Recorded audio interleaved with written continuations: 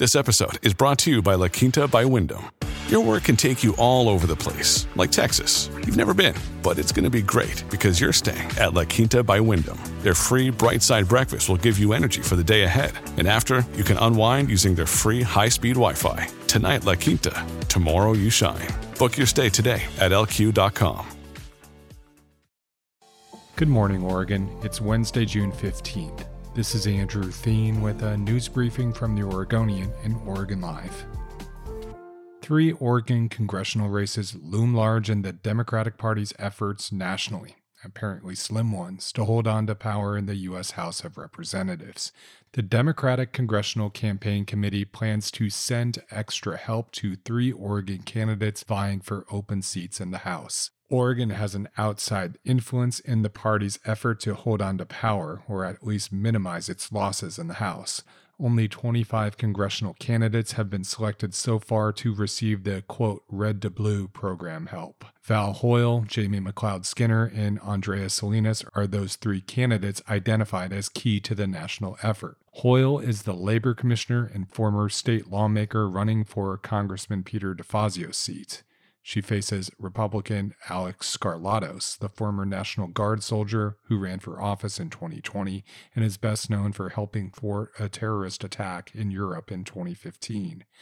McLeod-Skinner ousted incumbent Kirk Schrader in the Democratic primary. She will now face former Happy Valley Mayor, Republican Lori Chavez DeRemer this fall. Salinas is a former state lawmaker and congressional aide. She faces Republican businessman Mike Erickson.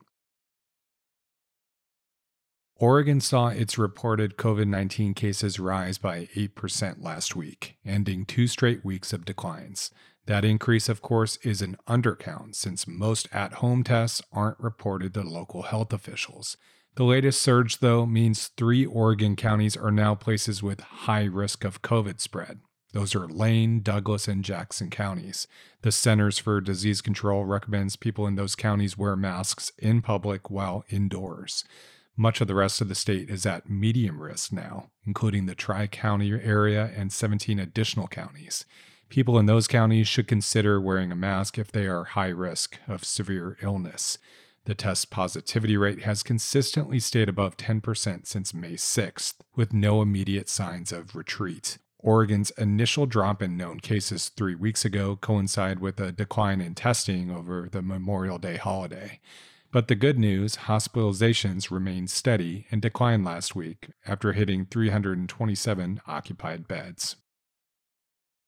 Prices at the pump in Portland and beyond keep going up. The average price for a gallon of regular gasoline in the Portland area hit $5.59 Tuesday, 8 cents higher than a week ago.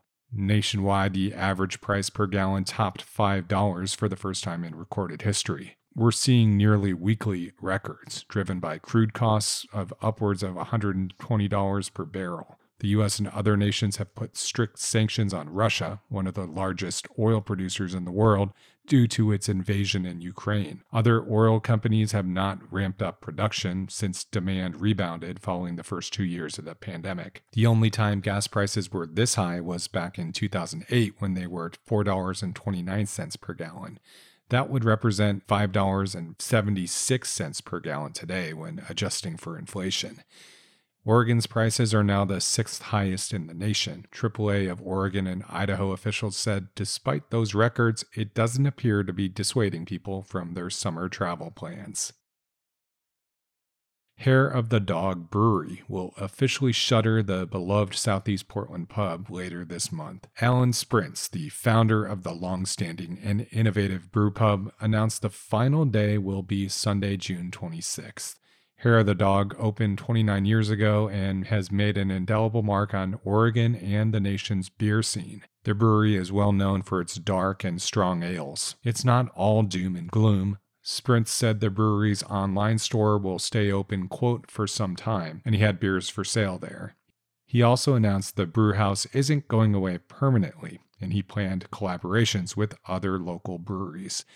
For more about Oregon businesses like Hair of the Dog, go to hereisoregon.com.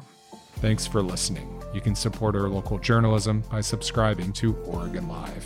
go to OregonLive.com/pod support. And if you're interested in sponsoring this news briefing or any of the Oregonian and Oregon Lives podcasts, hit us up on email at advertise@oregonian.com.